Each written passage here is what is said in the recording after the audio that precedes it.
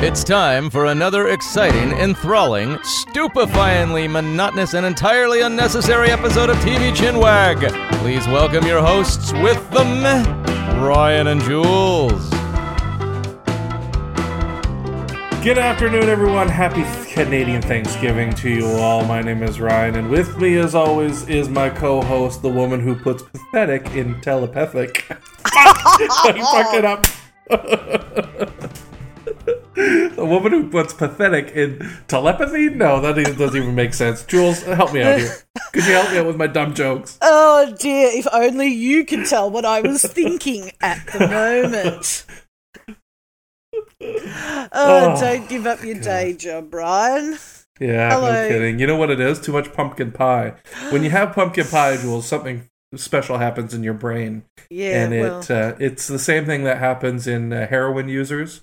Your dopamine levels go way up, and your receptors go off crazy, and that's pumpkin pie for you. That's a reason we don't eat pumpkin pie in Australia, I'm sure. You probably don't have pumpkins there, right?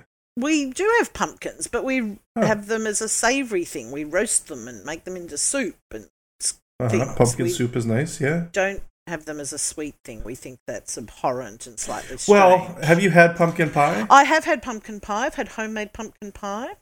Not a fan? And it was very delicious. It took me a little bit of sort of holding down bits of my brain to get the fact that it was pumpkin in a pie and it was sweet, but it was certainly a good pie. And that was a Canadian pumpkin pie. So. Oh, wonderful. Yeah, very good. So, yes, I give thanks to all the Canadians in my life today. You make my life richer and stranger in many ways. I want to give my thanks to you, Jules, because, you know, you're the best co-host a guy could have. I'm the only one you could have, so... That's true. This is true as well. Keep doing the heavy lifting, Jules. I'm just going to be on Twitter here for a bit. Just go ahead and... Oh dear, at least I have a pretty co-host. There's that to say for you. What do we have in news this week? I just wanted to mention, because New York Comic Con's on at the moment, there's lots of little bits of news about TV, movies and other things, but they've just previewed some images from Marvel's Daredevil series, which is coming to Netflix next year. Showrunner by Steven DeKnight. Yes, one of your and my favourite people, responsible, of course, for the amazing Spartacus, which makes me incredibly excited. I could probably care less about Daredevil otherwise, but add in Steven DeKnight and it's on Netflix and anything goes. Right. So I wonder if they will be a little bit more riskier than Arrow, than Flash, than these sorts of superhero, than S.H.I.E.L.D. It would be nice to get something a little bit grittier. And raunchier. Look, I suppose it depends who they're aiming at and who they want their audience to be. So I haven't read enough about, you know, the detail of it to pick that out so far. So here's hoping. We have both on cinema screens and TV at the moment a lot of superhero presence, some more successful than others. We will be talking about Gotham in a few weeks, and if I can wrangle Ryan into watching at least the pilot, maybe The Flash. But yes, many superheroes around. It would be nice to see what Netflix and Steven DeKnight do with Daredevil, which is still recovering from Ben Affleck and Jennifer Garner? Yeah, Batman. Movie? Batman? No, but wasn't Ben Affleck Daredevil? Yeah, he's also Batman. He's also Batman now, once he's recovered from Gone Girl. Which you saw and you were, meh? I enjoyed it. It's one of those movies where I don't quite understand why everyone's creaming their pants over it. It's certainly a good movie, but it's... I think probably more interesting than the actual the movie is the conversations going on around it about what it means and people's different interpretations of it, which is always fascinating to me, that people can't accept that you can actually have multiple interpretations of a movie or a TV show. They're not mutually exclusive. It can be all those things, but there's a lot of, it's this, it's that, no, it's the other thing. It's like, well, maybe it's just all those things, and but it's an interesting discussion, and it's a well-made movie, worth seeing just because everyone's talking about it. Mm-hmm. I should also, did I mention last week that I'd seen Tusk? I did, didn't I? Yes. I did, so I won't go on about that again. And I think it's in Canada now, although it's not playing at any theater near me, so I'll just have to get it on pay-per-view, I guess. Well, I hope you get to see it, even though I don't think it's your sort of movie. Anyway, that's my news. What's your news?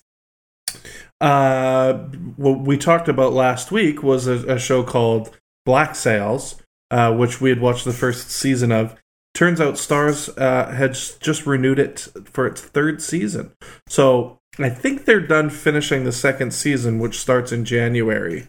Yeah, so it's not been broadcast yet, but they've shot it. No, but they've shot it, and it must be good because they've signed it to a third season. So that's a bit surprising. Do you know where it broadcasts in the US? Where it broadcasts? Well, on what station? Yeah. Well, it's Starz, right? Oh, it is Starz. That's right. Yeah, that's good. Yeah, I think that's pretty good. We both quite enjoyed it. So, yes. Who knows? Maybe a second season comes back really strong, and it definitely has all the ingredients, more than all the ingredients, to make a really stellar show. I think if they can just iron out a little bit of the writing and a little bit of the direction it's headed, I think it could be really good. Really, really good. Right now it's just really good, but I think it could be really, really good. And they have a whole 3 seasons to do that. So yeah, look, I'm certainly interested to continue watching it, which says a lot given how much TV I'm watching at the moment. You have to be pretty good to keep on my will keep watching list. So I'll definitely be catching up with the rest of season 1 anyway. New season of Supernatural started this week. Yes, I guess you were happy. I was very happy to have my show back. Very happy how it came back, and very happy for the season. I think it is worth mentioning. It's opening at its 10th season, which is amazing on television. Very few shows that aren't Law and Order go for more than 10 seasons. So that's an achievement in itself, given it was the little show that could for so long, and that we spent many a May waiting for the upfronts to hear whether it was going to be dropped or renewed. So it's been a long 10 years. Lovely to see it back, and looking forward to great things for the rest of the season. And apparently the premiere had 25% more viewers than last year's premiere. So, I mean, the ratings are going up. What show gets more ratings in its 10th season? It's bizarre, but thanks for Netflix. Supernatural is and TNT, who marathoned a lot, who it's syndicated on. I know a lot of people who, I think it started on TNT about 3 or 4 years ago, and that's, the sort of place where people were idly flicking through the channels, and there was, half a dozen episodes being played back to back on TNT, and that's where they found it. But certainly that and Netflix means that you can catch up on a show that's 10 seasons long. I don't think you have to watch all 10 seasons to get into Supernatural, but power to those people who do. I know a few people that have. Actually, friends of mine that have done, since they found out that I was working there, have gone back and watched all the episodes on Netflix. Wow. I haven't even done that. It's a good show. You should watch it. Special effects have gone downhill a little bit in the last couple of years, but yes, no. And given it was a show that went to Friday night for a while, it's very good. I'm about to cough, Ryan, so can you chat about what we're going to talk about first? So today we're going to be talking about 2 shows that are both British in nature, but very different. One is Luther, starring Idris Elba, and the other is a series called The Musketeers, which is a BBC show as well. which is about, of course, the Dumas Three Musketeers. Now, Jules, you hadn't seen Musketeers before, but you were a fan of Luther. Oh, yes. No, I've been a fan of Luther since day one. I think, do you want to start talking about, which one would you like to start with? You go ahead. Let's talk about Luther. Criminals aren't as smart as they think they are. That must get monotonous for someone as brilliant as you. If you bet on Luther, then you stand or fall with him. I'm not asking for your approval, son. Just your silence. You think I did this, then you need to demonstrate how and what. One time deal. One time only.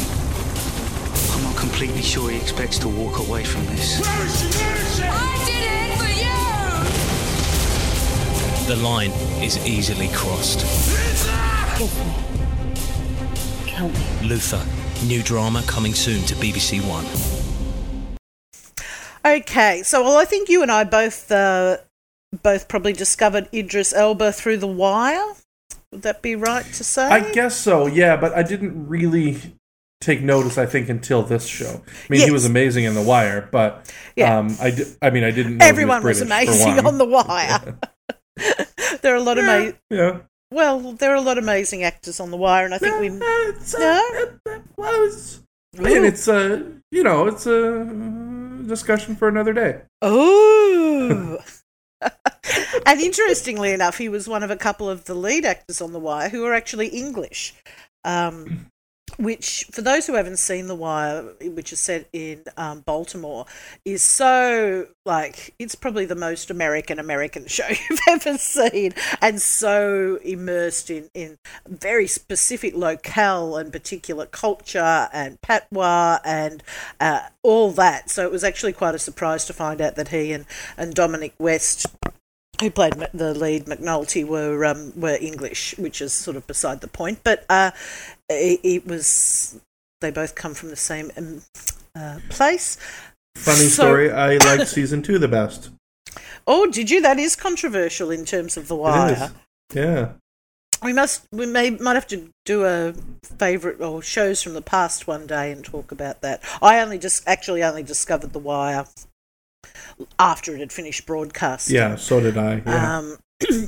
And it was one of those shows people had railed at me for years. It is one of those shows people get incredibly boorish about in terms of, if you love television, you must watch The Wire. It's the best thing ever made, which, of course, made me not want to watch it. Yes. However, I did thoroughly enjoy it. And Idris Elba played Stringer Bell on that, who was one of the drug lords, I suppose, although he played a character who was coming at the industry, if you like, from a different way. He was very smart and he educates himself in business and actually really tries to use a lot of business principles in the drug trade, including down to how to run the meetings between different drug lords, which was actually a hilarious little bit for me.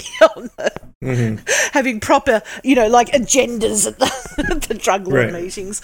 Not played for comedy, but hilarious for those of us who do that in real life. Anyway, Idris Elba. Idris Elba is hot. I don't care what gender, sexuality, or anything else you are, Ryan. You won't disagree with me. That is one big suit full of testosterone, isn't it? Yeah, agreed. Yeah, he's a bit like we talked about before with a couple other people. I thought the guy from Black Sails, I don't know if you agreed with me or not, the bad pirate guy. Yes, the Captain Vane. Yes, we also talked about on Red Road, Jason Momoa. Who I got to see recently in the flesh, and in the flesh he was even more. He literally, I was in a bar. He walked into a bar, and I'm not kidding. You could just feel everyone there, the hair on the back of their neck stand up. Like he is that sort of guy. He's just got an incredible presence, an incredible sort of sexuality about him, and everyone was just literally there were bartenders, stopped halfway through pouring a drink, so it was like a scene out of a movie. So yes, Idris is pretty amazing. Now Luther actually, so it's an English series, And it wasn't written for Idris Elba, which is pretty amazing when you watch it, because it seems he seems to inhabit it, the lead character, who is Luther, so amazingly. And it's written by Neil Cross.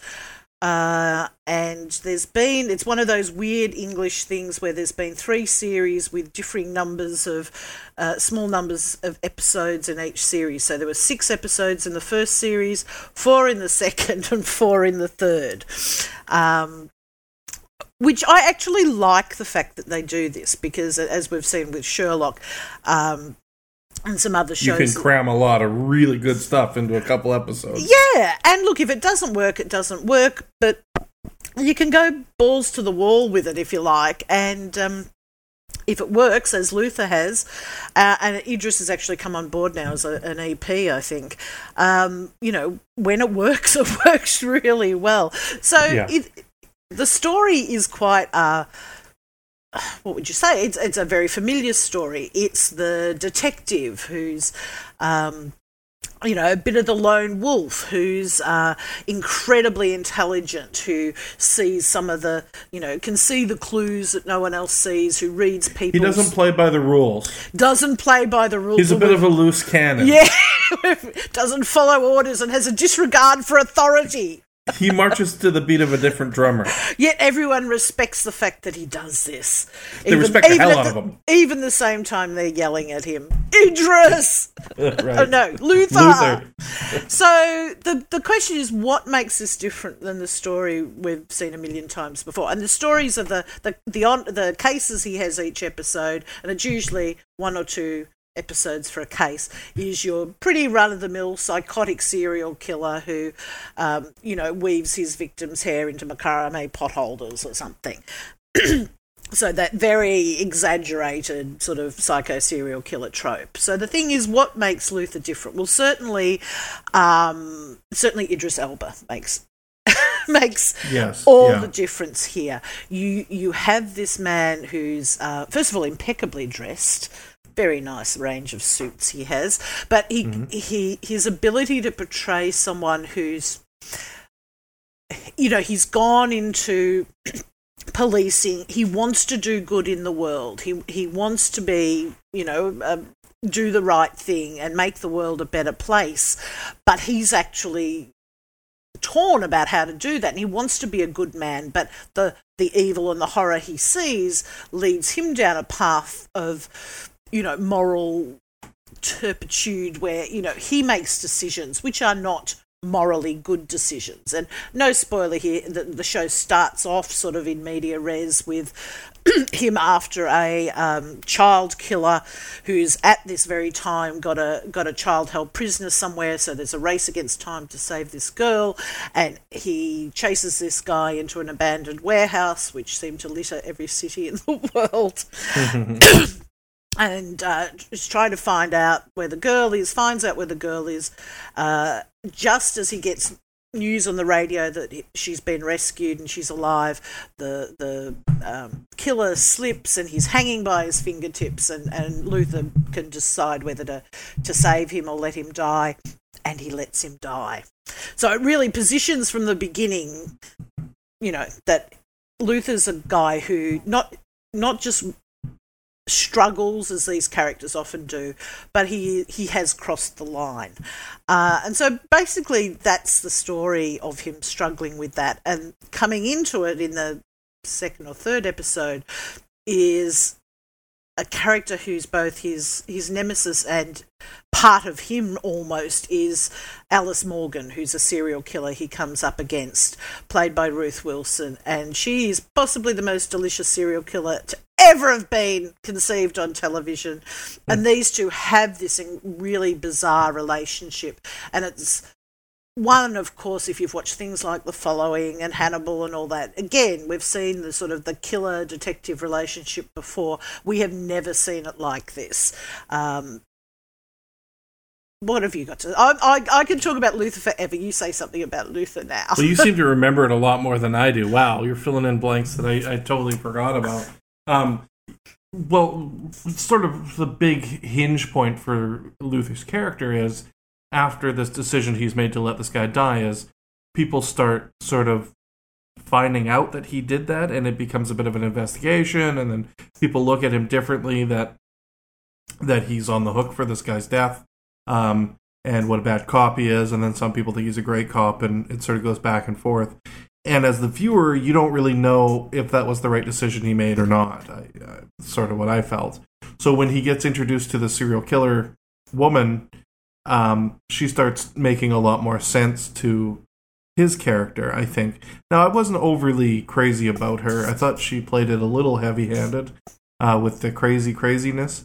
Apparently, you liked her, Jules, but to me, she seemed a little over the top as far as evil or crazy or manic goes. Now, Jules, I don't really recall the first couple seasons because I'd watched them a few years ago.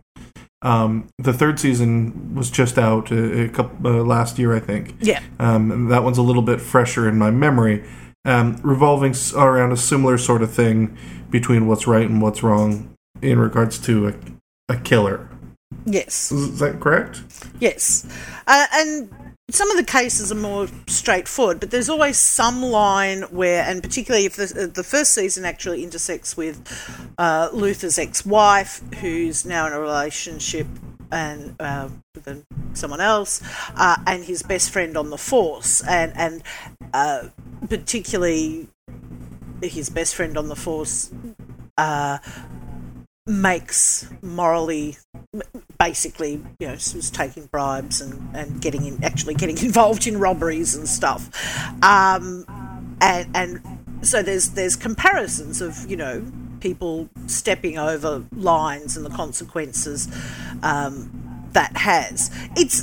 But saying all that, it's not a deep show. Like, this is no more sort of thinky than anything else. There's just something about the way it's done. And it is in many ways almost, we were touching on the superhero genre. There's almost a bit of that there, because these figures they embrace that they're larger than life. So often on these shows, they pretend, like Hannibal or something, everyone around them acts as if they're normal, and the characters on Luther are sort of larger than life. The serial killer is more beautiful and more cunning and smarter than anyone else, and so is Luther.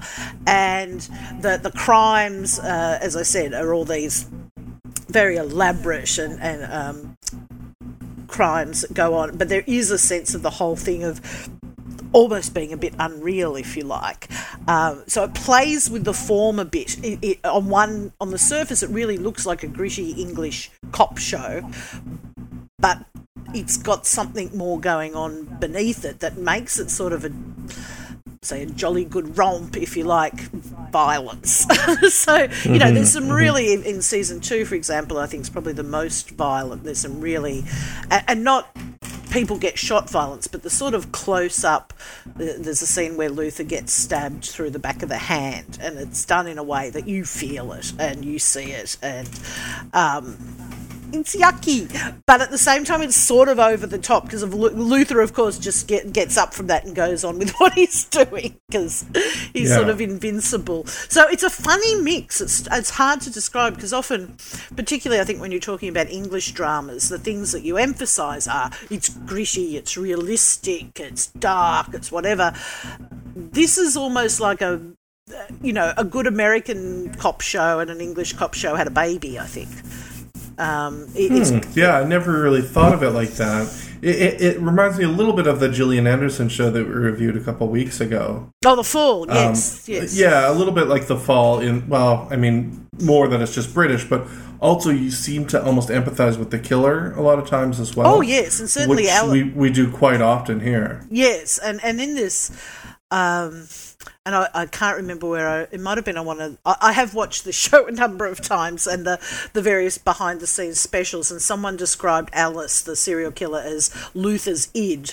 And she is really. She's that part of him that would like to not worry about the rules at all, because her character doesn't care, and she doesn't care if she gets caught or not. There's no complexity about her, whereas often with the, American serial killer model, it's always because, Mummy dressed me up as a fluffy bunny and daddy abused me or something. And then there's all this angst and they play it out. Alice is a serial killer who, she's bright. She went to university at the age of 14 or something, and she is the pure whatever. I never know if it's a psychopath or a sociopath because she doesn't care. She really doesn't care. It's all a game to her. And it's the very opposite of Luther, who does these things but angsts over the fact that he does them while continuing to do them. So they make a nice sort of two sides of the coin. He has all the conscience and she has none of it. And I just think they're dynamic together. The frisson and chemistry between them is just electric. I love, because you never know whether one or the other's going to, they're either going to fuck each other or kill each other, and you're never sure what it is. I love that. It's a lot like Us, isn't it? Yes, because quite often I want to kill you, Ryan. Quite often, you know what? Listen. Moving on there. And I do give off that sort of Idris Elba vibe. So I can yes, you're very Elba. You're like the Australian Idris Elba. I'm quite happy to wear that. But it really comes down to his charisma in a way, doesn't it? Yeah, well, it does. And I like it here because he's very flawed, and it's not like he is the superhero. He fucks up a lot. I mean, he lies and he cheats people and he gets caught in his lies. I like that about him because I think Idris in most stuff they're going to put him in, he's a bit of a James Bond, can't do no wrong kind of a guy. Yes. So here he is quite flawed and broken.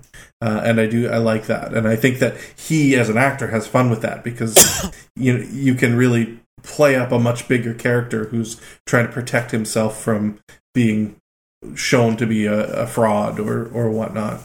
So I like that aspect of it. I really enjoyed watching it when I watched it, but it hasn't really been something that stuck with me terribly over the years, obviously. Okay. I'm not remembering any of it right now. But I did quite enjoy it, and Idris Elba is pretty amazing, actually, as an actor.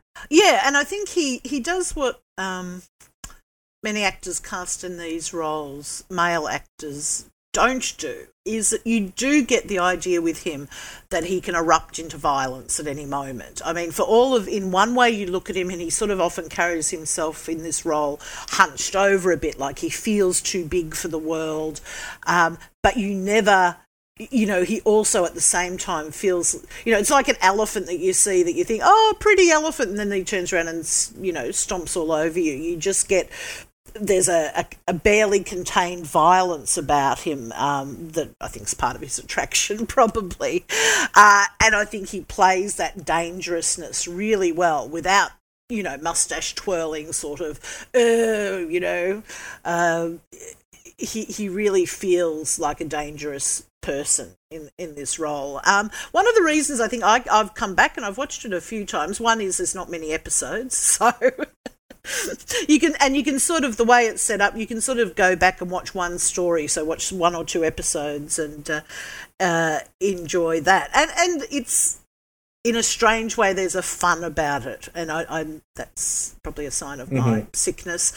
The hyper violence and the unrealness of it, but at the end of the day, it is this relationship between Luther and Alice that I find quite fascinating, and she's only in the third series for a small part because the actor was off. Ruth Wilson was off filming something else, but it's fascinating. It's barely 11 episodes overall, so they are doing another series, although I don't know the timeline on it. And I think I've heard that they're not doing a fourth. In fact, they're talking about doing a movie instead. Okay, I had heard talk of, yes.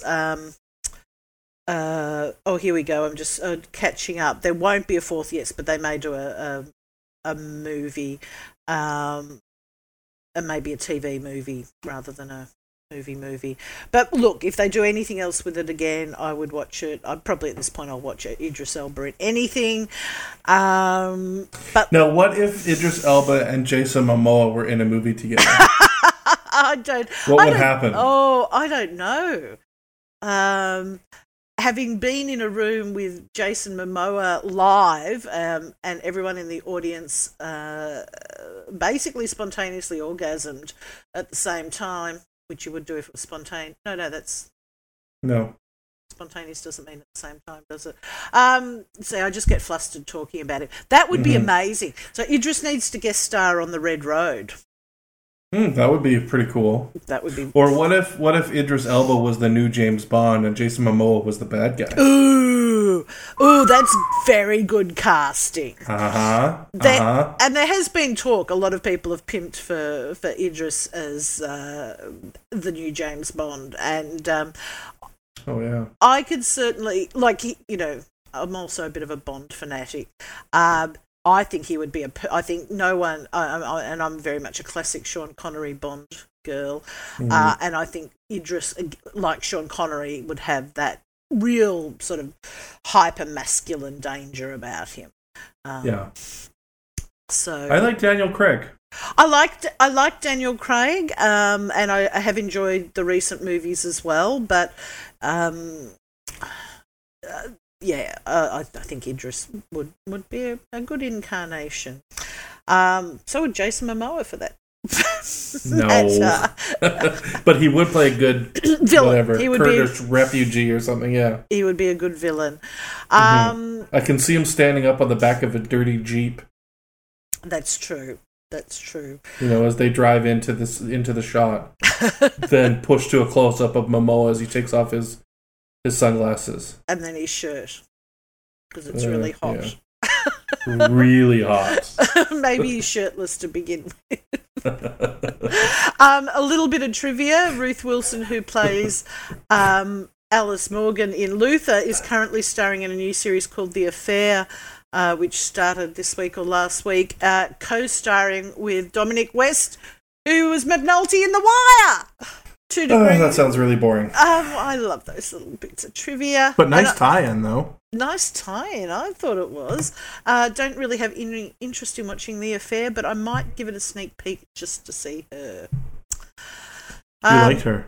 Yes, I do. A lot. Okay. I don't think I have anything else to say about Luther except go and watch it. It's all on Netflix. Yeah, watch it. It's definitely worth watching. Yes. I mean, if you watch the first 2 episodes, that's pretty much the whole show. Not that it repeats itself, but it doesn't really change much after the first 2 episodes. You will know 20 minutes into the first episode if this is a show for you. Now, here's a show. The next show that we're going to talk about is called The Musketeers. Yes. Now, for me, this is a show where you need to stay at least 3 episodes before it really gets good. Agreed. So now, how many have you watched? I think about 5 or 6. 5 or 6? Okay, so you're not that far. I've done 8. What do you think of The Musketeer, the BBC series The Musketeers? Brother? Do you know the way to the Musketeers' garrison? I have some business to settle on my father's behalf. Fight me or die on your knees! My father raised me on tales of the great heroism of the Musketeers. You would scarcely believe the stories I can tell. He knows the Musketeer motto. Every man for himself. Come on, show, damn you! Forgive me, Father, for I have sinned. Often. I taught him that move. It's these Musketeers who will ruin France. We're at the crossroads, D'Artagnan. Don't take the wrong path. What could possibly go wrong? Things were very quiet before you came here, monsieur. I'm sorry, you must miss that. Not for a single second. The Musketeers starts January on BBC One and BBC One HD. Okay, first of all, I have to say I was talking to some friends about this. A number of my friends have been watching this as it's aired, have been raving about it. We did commonly agree that it was interesting how much of our British and French history we had learned from our knowledge of the Musketeers, because I don't know about you, but we'd all grown up, we'd read the book, we'd seen various... Well, I was going to say, you probably read Alexandre Dumas' book, right? Oh, I have a copy of it that's very well thumbed. And did you read it when you were younger? No, of course not. What's a fucking book? I'm not going to read. Hello, you don't become a host of TV Chinwag by reading goddamn books. I did. Well, yeah, but that was before television was invented. No! Oh, shit! Burn!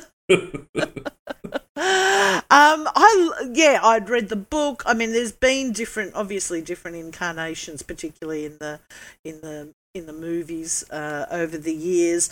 Look, the book is, and there's actually more than one book, but this is a guy who also wrote, The Count of Monte Cristo.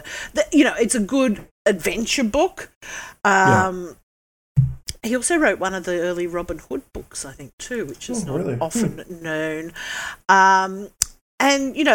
It's all for one and one for all. It's sort of the first bromance novel, if you like. But it also has a fantastic female protagonist in Lady De Winter, who's sort of she's both a baddie and of whom there are a number of others. But yes, it was funny how a number of us said that we learnt more about history, probably from things like Robin Hood and the Musketeers and TV shows than we ever did at school. Absolutely. Points to the failings of the Australian and probably every other school system. I'd like to say it points to the benefits of television as education. Exactly. And movies. And reading books occasionally can be a good thing. So do you remember... The TV Guide. Yes. Sorry, go ahead. Do you remember reading, seeing movies, Musketeer movies, or earlier series? Yeah, I was never interested. I've seen a couple incarnations and did not give a shit. I don't care about the Musketeers. They bore the shit out of me. French history has no interest to me. I don't care. I've never wanted to watch a Musketeers movie. I've never enjoyed one that I've seen. Okay. Which was weird that I even started watching this because I always hated them. Did I set this as homework or something? What drew you to watching this show then? I don't know. I just saw it was listed, and I think I probably saw a picture. I'm like, I'll take a look. And I downloaded the first episode and said, wow, this is really well done. It really is. I mean, what won you over then? Gorgeous show. What's that? What won you over? Just the way it was filmed. It's beautiful how it's filmed, and the actors are cool. I think they're very natural and interesting. I've always found the Musketeers to be, I don't know, overly French or overly brazen about stuff. These guys. Says the man coming from a country with French as one of its national languages. You don't need to get me started on that. Oh dear, Ted, it's you and the Americans. I don't know what you have against the French. Long story. Okay, we'll save that for a different podcast called Politics. I don't really have anything against the Chinwag. Yeah, racial groups we hate. I just found it. The very interesting characters, and it was like a Robin Hood sort of a theme. It's a romp. It is a romp, and there's swashbuckling and evil cardinal and evil queen and king and kings and stuff. I thought it was really good. I enjoyed it. What now? Are you yes or are you no? Oh yes, no. Look, I had it on my radar, but it just hadn't sort of bubbled up far enough for me to watch it, and so I was glad knowing that we were going to review it to dive into it. I was made even more aware of it recently because the evil Cardinal Richelieu is played by one Peter Capaldi, who is now playing the Doctor on Doctor Who, which means he's not back for season 2 of The Musketeers, unfortunately. So that had piqued my interest even further. I think I like him in this better than the Doctor. Playing the evil cardinal. Oh, look, he's wonderful in this. He's so deliciously evil in this. Right. And of course, we have the Musketeers, who are Athos, Aramis, Porthos, and D'Artagnan, who get up to all sorts of. What do you say? Things happen. There's obviously politics stuff going on at the time, and the tensions with England and France, and the skullduggery. So there's often reason for them to be getting their swords out and fighting. As you said, the first 3 episodes, I was thinking, I don't know about this. It feels very sort of, it's an ensemble. I don't know any of these characters. I don't know if I care about them. And then from then on, you start to actually get to know the backstory of the characters, and they start to just, distinguish themselves from each other, and the story starts to develop. So it's definitely, you'll know in the first episode if you sort of like it, but you really need to get to episode, 4 and 5 to go, oh, okay, it's actually a good show. Mm-hmm. Yeah, absolutely. I think there's some really great writing. The filming is just gorgeous. The costumes are just outrageously beautiful. Yes. I love the look of them. Even the Cardinal with his weird leather outfit, whatever it is, it's just so gorgeous. It seems period correct to me. I mean, nothing's really sticking out that's like, well, that doesn't belong in the 1600s. Everyone's... Even the Musketeers all have mullets. Have you noticed that? They all have a bit of a mullet hairdo. It's British, so everyone's got an English accent instead of a French accent, which is whatever. Well, they'd be speaking French if they were being true to the story. So it's actually filmed in Prague. I don't know if you knew that, in the Czech Republic. I didn't. Yeah, they decided to film it down there. Prague wasn't hit very bad during the war, so they still have a lot of really old architecture. Okay, I'd assumed it was actually filmed in either France or somewhere in England, so that's interesting. Yeah. So and it's just gorgeous. The visual effects are very, very good. I quite liked it, and the characters are widely drawn enough that they're interesting, and like you said, you don't really start to get to know them until the 4th or 5th episode, but by then they start becoming unique characters instead of just the broad Musketeer characters, which were great. There's a really great episode that happens a little bit later. I think it's the 8th one, which is all about women schooling and learning, and the church holding down women from learning and burning people on pyres and things like this, which was really good, very poignant. Well, I think it also, even earlier, I think episode 3 or 4, it touches on, so Athos is the son of a freed slave from Africa, and so it touches on the issue of slavery at the time. And I think by going beyond just the immediate Louis XIII sort of, and actually getting into the social mores and issues of the times, it gives it a sort of an extra layer too. I mean, and obviously if they're talking about, the position of women at the time, so it's not just that Lady de Winter can ride around and, do what she likes. That's not life for everyone, because the first few women we meet are all obviously very upper class, and although life's not, all full of wine and roses for them, it's not as hard as it is for a lot of people. But I think all the acting's good. I didn't really know, other than Capaldi, any of the actors, but I think they all do a good job. No, me neither. Mm-hmm. I believe they're attractive, according to some people I know. Oh, good. Pretty boys in puffy shirts, I think, was how it was described by one friend of mine. So it's got eye candy of both to please just about everyone, I think. And it's overall, though, it's a light watch. This is not anything that's going to stretch you too much, but it's enjoyable adventure. Yeah, and I would say it gets very good. Some of the early criticisms were that it took itself not serious enough, that it was a bit of a farcical kind of show. I didn't really notice that, but that was definitely gone by the 3rd episode. Yeah. It doesn't take itself overly serious. We're not talking Game of Thrones here, but we're certainly not looking at a Xena or anything like that. Oh, now, don't you go dropping bad things about Xena, or we will have a fight. It's well known that Xena is pretty terrible. No, it's not. It's brilliant. I think that's pretty much common knowledge at this point. But Xena was also... Everyone can agree. ...broad comedy as well. This is not aiming to I don't like to use the word broad. That's a bit It's a bit sexist. Okay, misogynistic. it was chick comedy then. Vagina comedy, is that better? I will school you on Xena on another day. But no, look, it's a drama, if you like. But it's probably a bit lighter than Black Sails that we talked about last week, but it's still not much. Not much. I wouldn't say it's too far off. No, it's in a similar.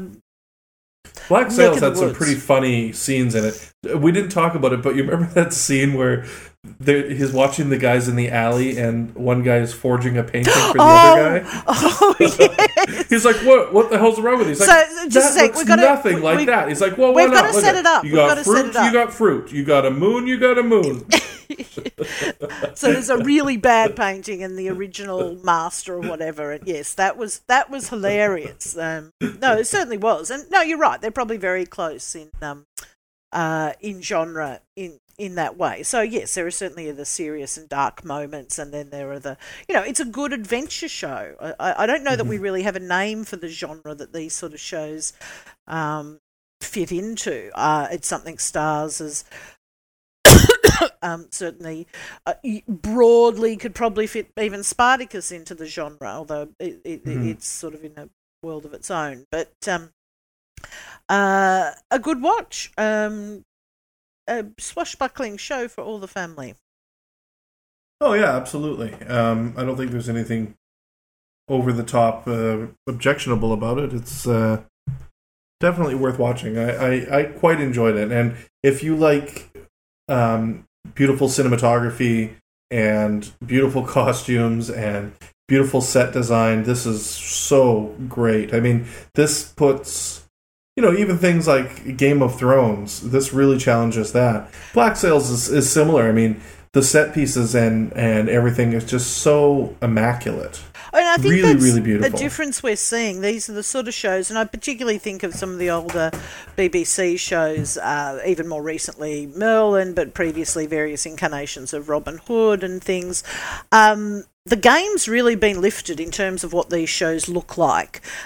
You can't just film in a wood somewhere and that has to be good enough. I mean, these things, the visual depth, in terms of everything from set deck to the CGI to the cinematography is really a world above what you would have even found a decade ago. And that's to be applauded, because it certainly helps you buy into the show and into that world a lot more. Like, you certainly believe a lot more that you're in this time and not just filming out the back of someone's farmhouse.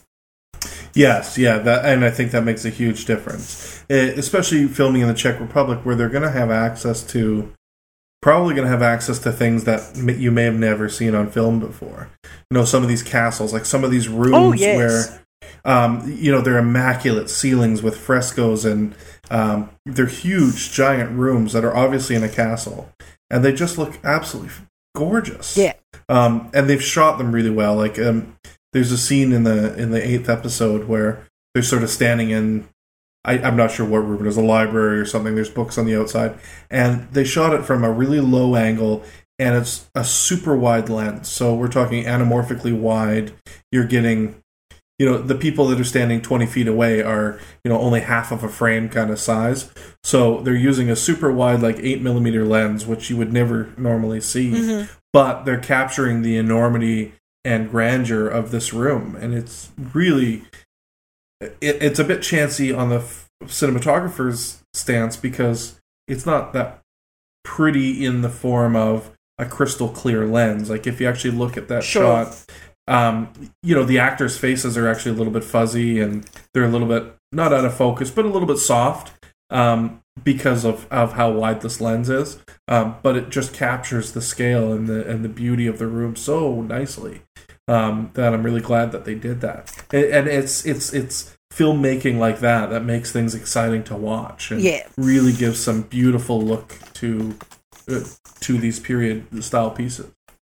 Yeah, so definitely you'll enjoy watching it just from the visual feast side of things, as well as it being a good tale. And look, I I'm really pleased that we're getting more of these series, Black Sails and Musketeers, because, you know, sometimes TV can feel weighed down by, you know, police procedurals or medical shows, or these days superhero shows. And I think, you know, I'm glad it's a genre that's sort of having a bit of a resurgence at the moment, because they're classic stories, aren't they? They're classic stories. It's imaginative. It's also, you know, I'd use the parallel. It's like science fiction in a way that it's a world we're not familiar with. So they have to go the trouble of building the world in terms of, you know, both the look of it, but also how people behave. And of course, you know, it's not a documentary. It doesn't have to be, you know, 100%. Even Rain on the CW, which is a world away, you know, from this in many ways, still does that. And you know, I like anything that transports you into another world. And if this leads anyone to go, oh, I might read the book, that would be amazing, because Alexandre Dumas was an incredible author who, you know, I think anyone who writes tales that, you know, 400 years later, you know, people are, well, nearly 500 years later, people are still, you know, retelling is a pretty amazing thing. And one thing a lot of people don't know about him is that he was also mixed race. I think it was his grandmother or grandfather was a Haitian slave, and so, you know, he was a black man in Paris writing. So, you know, incredibly interesting person in himself. So I'm glad to see that they sort of reflected that in the character of Athos this time. But that's cool. Yeah. Get on and watch Musketeers. It's been renewed for another season. They'll be replacing Peter Capaldi, as I said, because he's off travelling in time and space. I'm not sure how they're going to do that. I'm sure they will. I don't know whether they're going to recast Cardinal Richelieu, who's a reasonably central character to the tale, or they'll just shift focus and bring someone else in. They can do what they like because it's television. I don't know why Peter Capaldi can't just be there. If he's, you know, a time doctor, he should be able to be anywhere he wants. Yes, but he's working for Stephen Moffat, who probably makes him work across all dimensions at once. Seems a bit unfair, doesn't it? And what are we going to be talking about next week, Ryan? Oh, God. I know. You insisted that we talk about Scorpion, which is the absolutely shit-terrific new show on CBS, ABC, one of those two shit-terrific networks. And then we'll also be talking about just at the other end of the spectrum, the blessedly wonderful Orange is the New Black. I think you can probably see where my review is going to be headed and what slant is going to be taken on there. So Orange is the New Black is something we've wanted to review for a long time. So we're finally getting around to that one. So we'll have lots of time to talk about it, because we won't have to talk about the other one at all. I haven't watched the pilot of Scorpion yet, so I am thrilled. I might go right now and have some alcohol and watch it, because it sounds like one I might need a drink for. And I will look forward to it. Look forward to talking to you next week. Remember, you can catch us either on SoundCloud or on iTunes. Leave us a review. Drop us a tweet at tvchinwag.com so we can look up your review and read it out online with a funny voice. Yeah, my voice. It's not that funny, but... I can do really bad accents. I could do that. So can I. Okay, I could do a worse accent than you can. We should do that. Please leave us comments or tweet us comments, and we will read them out in our worst bad accent. That sounds like a fun one. It will be. Thank you very much, Ryan. Thank you, Jules. We'll talk with you next week. Thanks for listening. If you like the podcast, please consider giving us a review on iTunes. Send email to fans@tvchinwag.com. or follow on Twitter @TVChinwag. Music for this podcast provided by YouTube Music. For Ryan, Jules, and myself, Rich Rubin, thanks for listening to TV Chinwag.